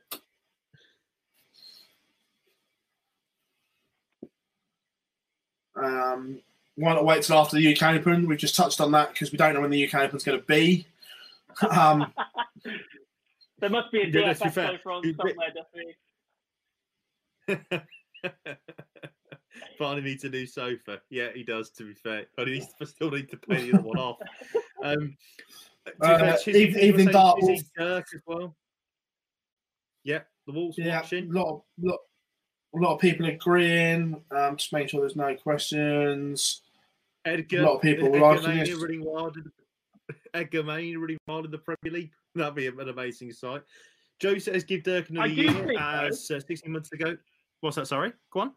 I can't remember where I saw this, but you mentioned Edgar has brought this up. I don't think the PDC should announce whoever gets the 10th spot. I think they should just say the Premier League started on this date. Don't let any rumours, sneak the person into the venue and just let them walk on stage with their walk-on music. And let the crowd go wild. That would be good. One slight issue for this. Oh, someone's going to leak it somewhere. One, it'd be leaked. And 2, being it's one of the most heavily betted on sports on a Thursday night, the bookies need time to make markets. Unibet would never, ever let that happen. Fair point. It's only for 1 week, though. And the press it would get, the media reaction, that would be on socials everywhere. Oh my God, it's Nathan! Someone throws him a beer. Full Jim Ross and Jerry Lawler, is it? Naked down. Evening, Charlie. Charlie's just joined us. Hope you're well, mate. Right, so that's the Premier League covered. Right, let's talk calendar time because, again, we still don't have the PDC calendar, and don't get me wrong, I completely understand why we haven't yet. I think we'll see the Masters happen. Dates, don't we? We do know some dates. We do know that the match play is scheduled because I think I can't remember where I saw it leaked, but I'm sure that either the Winter Guard has said what it is, and that will be supposedly on the 17th of July. That's where the match play will happen. 17th of July through to the 25th.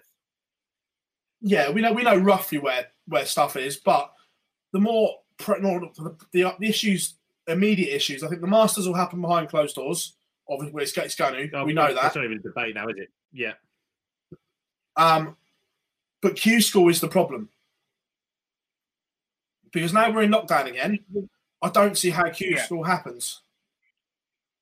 It can't. And the problem is, and they've already pushed that back to February. They're going to have to push that back further, and the tour physically cannot start for the year without Q School.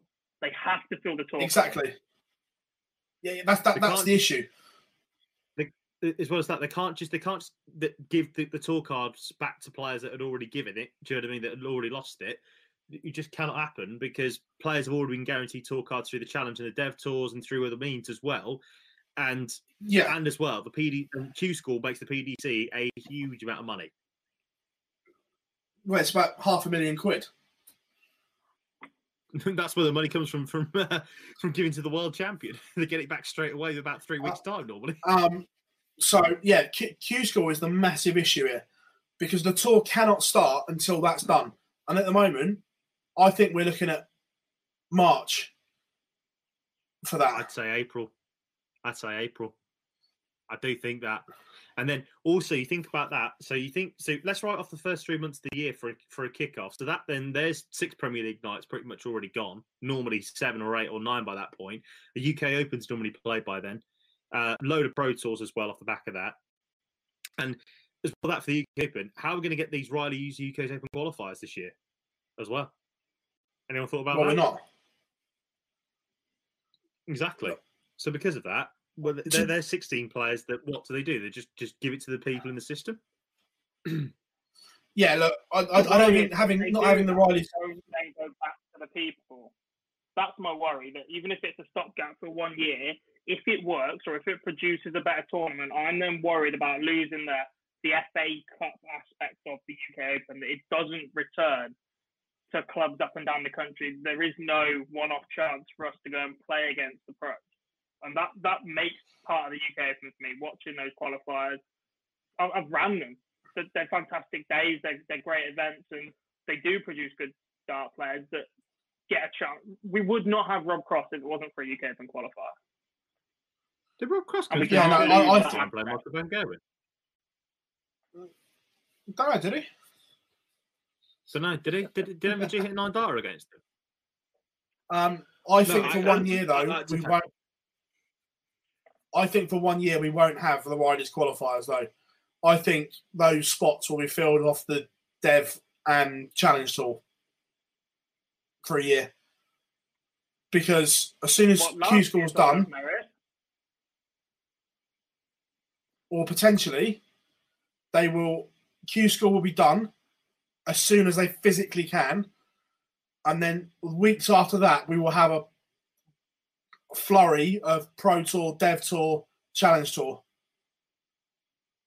to get some kind of ranking. This is where PDC need to buy and own a building. Forget using these leisure centres. Get a central location as PDC Darts HQ that has an arena that you can set up the floor events in. Use it for local schools and that sort of thing, and exhibition events and have all of that and have their own space. Barry? Yeah. Stop flying off to Antigua. Buy me a big plot of land with a big enough space like a sports or a hotel on the side. But certainly the back end of the year is going to be rammed because we're not going to have the events in the first half of the year. Well, you think about it now. So let's just say the Premier League starts in May, just as a kick-off. Halfway through that, then, we're going to have a break for the match play, which is, the second biggest tournament of the lot in terms of ranking. So let's say the Premier League goes through till September. That means that the World Series ain't going to happen. The World Series, I think, once again, is going to be canned for another year. and that will have to go. That means no Champions League as well next year. The Champions League will not be coming back. So off the back of that, in October, November, once again, you've got a World Grand Prix to fit in. Somehow got to fit in a European Championship. Although at the moment, though, I don't think that the new ITV deal's been done. So I'm not too sure about that. That hasn't been, well, whether it's been done or not, it hasn't been officially announced yet, even though Jackie did say that the Masters is going to be on ITV4. So I presume that there's going to be an announcement sooner rather than later on that one. Yeah. Yeah, but well, we could assume it, but it hasn't officially been announced yet from the PDC. So the World Series is gone, and that means that's going to have to come off the. So that means ITV once again won't get the World Series. They might get a World Series Darts finals, like before, without a real World Series happen. So we've got a World Grand Prix to fit in. We've got a European Championship somehow fit in off of loads of Euro tours. We then got a Players Championship finals and a Grand Slam to fit in at some stage as well. Off the back of that as well, so trying to find out some more places to fit in with some more Pro Tours in order to try and get some stuff like that. I think we talked about this before about Summer Series and a Winter Series and an Autumn Series. I think we could be seeing a return. We could be seeing a return to that because we just simply won't have the time. Yeah, I think it will return because they have to, not because they want them. Matt already admitted that they weren't keen to do a whole host of them. But they might have to. Yes, absolutely right. Correct. I think you're right. I think you're absolutely spot on.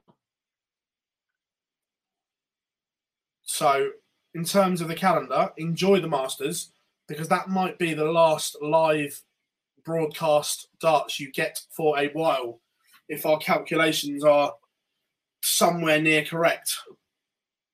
I will say this though, very briefly. Although the home tour will be back. Yeah. I refuse to rule that out on Twitter. Yes. I will say this, though, very, very briefly about the UK Open. How amazing will it be if we do go to Butlins in May? Hopefully, for once, it won't be chucking it down a rain. We'll actually be able to have some sunshine in Butlins, and it won't go dark at 4:00 in the afternoon. Come on now. Sheesh. Do you know? There are some positives. I mean, not many, but there might be some positives. Oh yeah, and the home tour is definitely coming back as well. I wonder how you know that one there, Marty. Would one of the commentators have some inside information, Mr. Barr? Yeah.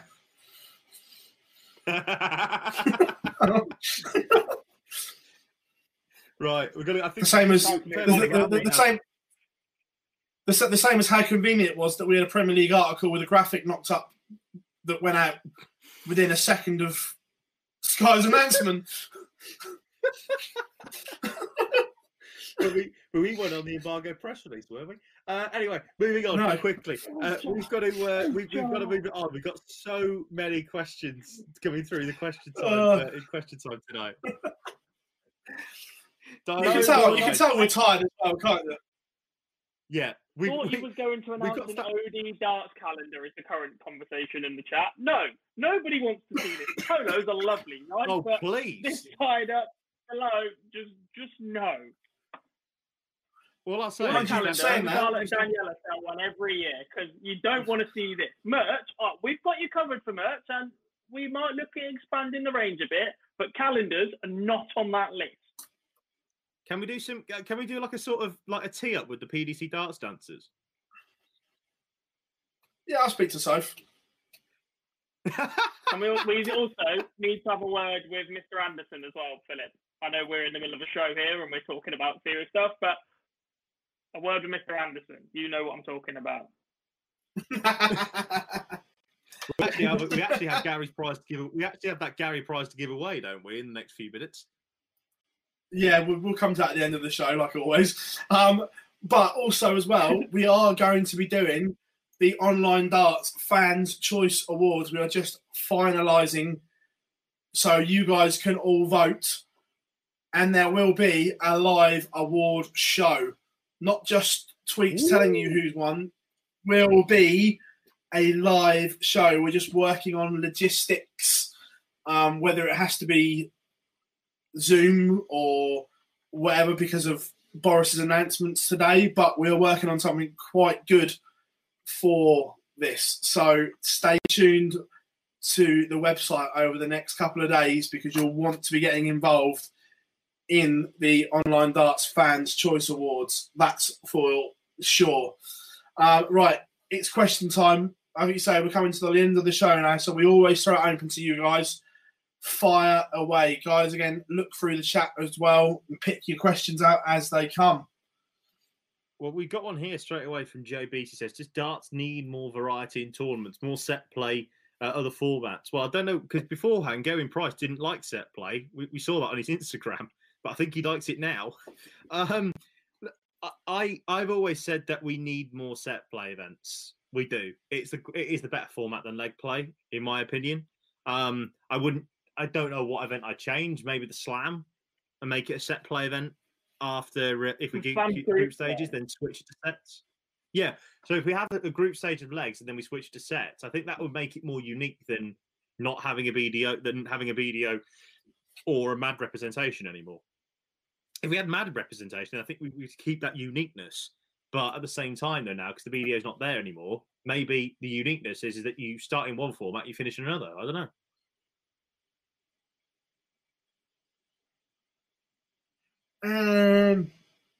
Yeah. Just play more cricket. Not the bat and ball game either.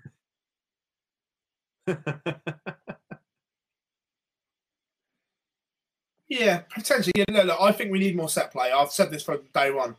There needs to be more set play events. But how you do it, I'm not quite sure. Don't know. I've seen a lot of talk about playing doubling events at Pro Tours and changing the format with that. And the issue I have with that is that I'm not against that, but they'd have to be standalone events or separate qualifier to then go on and play in the Grand Prix. You can't suddenly have 6 Pro Tours a year that are double start, 6 Pro Tours a year that you're suddenly playing set play, best of threes or whatever, because they qualify for the Players' Championship and the way that goes. Agreed. You can't be mixing the format up like that. Don't get me wrong, I love the idea, I love the thought of something different formats. The mint, like the Grand Prix is up there with it, the UK Open, all the big flagship events have something about them. Which is why they're part of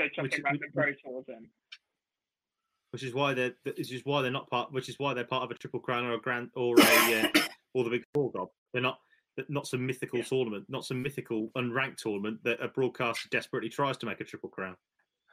Sorry, you can tell I'm tired, can't you? Yeah. What I've seen, actually, Jacob Brook mentioned this earlier on. I was going to bring it up when we were talking about the Premier League, and this is an interesting one. Thoughts on the Masters? Thoughts on making the Masters ranked by having the top 16 earners from the year before qualify? Now, that is interesting, and it's an interesting concept, but the only problem with that is that the majority of the 16 that own it, and the majority of the 16 qualifiers that we normally do it, are normally the top 16 seeds in the world. Normally, maybe in different orders, but then all that happens is that if you're but what I'm saying is that the majority of them are. So because of that, they only then increase the gap on the rest of the field if you make it ranked. Yeah, I'm not against a change in qualification, but the problem is the minute you isolate to a field that small, all you do is increase their gap on everybody else. You just can't do it. It's not fair. And no, I agree. As well, what I do is I do it like a Champions League format. I do it Group A, Group B, Group C, Group D. Top 2 go through to quarterfinals and semi-finals and final on Sunday. Job done. You have Friday, you play Saturday in the group stages, all your groups, 2 sessions a day. Off the back of that, job done. See you later.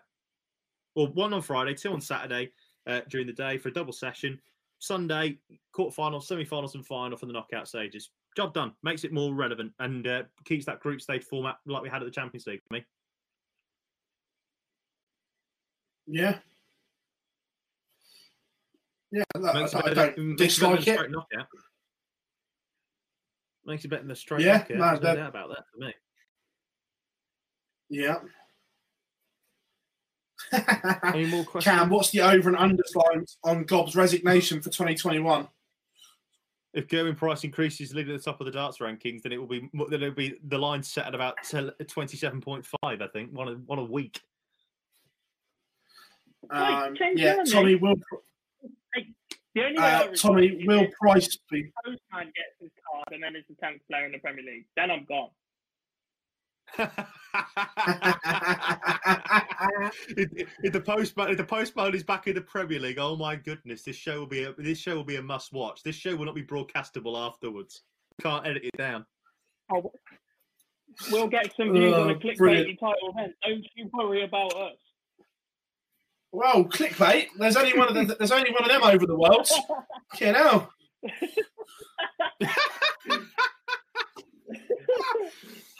God, we're tired, aren't we? It's been a long few weeks. It's been a long few weeks. It's been a long few weeks, everyone.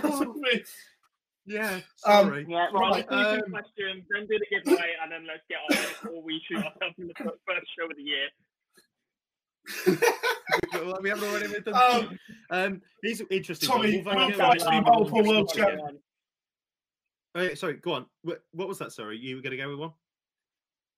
Will Price be multiple world champion? Can he win it more than once? Absolutely, he can. Yes, absolutely. Yeah, could be 3-4 times. Can he defend it? That's the bigger one for me. Because if he defends it before a certain green machine, oh my God. Philip, your boy's in trouble. Because Gary didn't win yesterday, so I didn't get to make this point. But if he had of, right, I would have moved Gary above MVG in my all-time list. And this is going to set the comments Where's up the mute button? badly. But to go 3-time world champion on that par, which, let's be fair, you're judged on world titles. Because if not, Raymond van Barneveld won less than 10 TV events in the PDC, but he's a 5-time world champion and the greatest thing since sliced bread, right? Gary won 3 or would have won 3. If Gary had won a third yesterday and had defended it at one point, like he has, he would have moved above Michael. Despite 2016 or 17 that Jar's about to go on a rant, he had the greatest year ever. Whoop-de-doo. He did. Nobody remembers that. Yeah, nobody remembers that. Phil Taylor used to win everyone remembers that, Gob. But we can't. Everyone remembers that.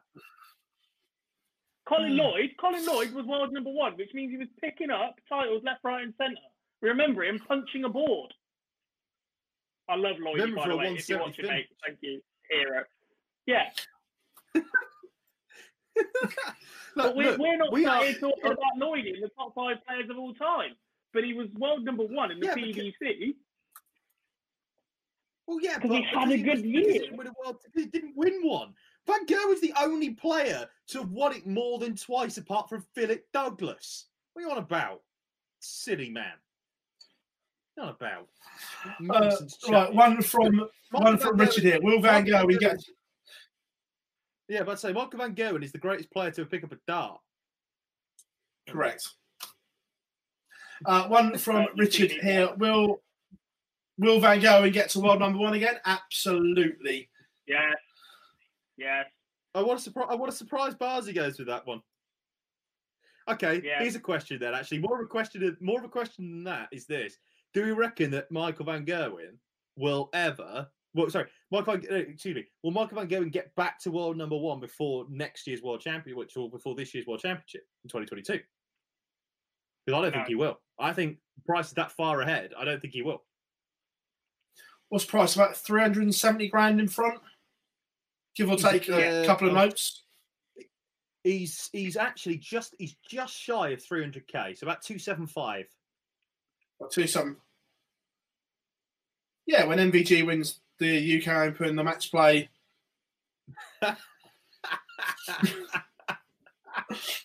What a surprise! You going with that? I just like winding people up, as everyone knows. Absolutely right. Final question then is, Tommy again. You have one choice: to be world number 1 or world champion. Easy. World champion. Everyone remembers world champions. Look, I've literally, not many people. Colin Lloyd rant has literally just explained that. I'd just say Colin Lloyd again. I don't need to say anymore. Lloyd would have traded it all in. He would have traded the match play, would have traded every title he ever won in, the World No. 1 status for a world championship. Ask any professional sports player if they want to be champion or something. Lee Westwood was world number 1 for a year, half a year in golf. Never won a TV major. Yeah. He trades that in for a major tomorrow. That's just the way it goes. Absolutely. A couple of other bits here for you, obviously. Right, we've got a competition winner here of the Gary Anderson thing, and it is one of our Facebook viewers. And congratulations to Dan Day. I will DM you either this evening or tomorrow, mate, to get your address and get the stat shipping sorted. Congratulations. And also, very little prize coming out tomorrow. We have 2 World Championship signed programs by the man himself, the Iceman, the world champion Gerwyn Price. And of course, remember, these programs are quite special because there wasn't a lot of fans to go and buy them. So, and also as well, they're signed by the world number 1. Do you know what? I'm actually quite gutted. I want one now because I just want to frame it when I move into my new house. So, gutted. But congratulations to whoever wins. I will buy it off. If I wasn't allowed the Gary giveaway, you're definitely not having a program.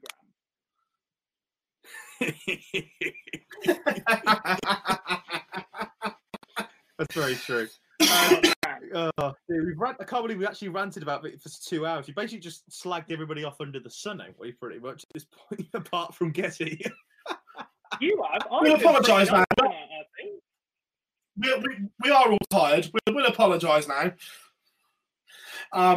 But next week, next week we're going to wind up Gob when about more about Rowan van Barneveld, and more importantly, we're going to explain why Michael van Gerwen is the greatest darts player of all time. No questions asked, Your Honour. Is that next week? Is it? Are we going straight into that? We're not going to hold that back for a couple of weeks. We've got no darts, and you're going, let's wade into that one week 2. 100%. Let's start 2021 with a bang. Absolutely right, mate. All right. Next week, I'm turning up in full fishing gear, waders, dungarees, literally the lot.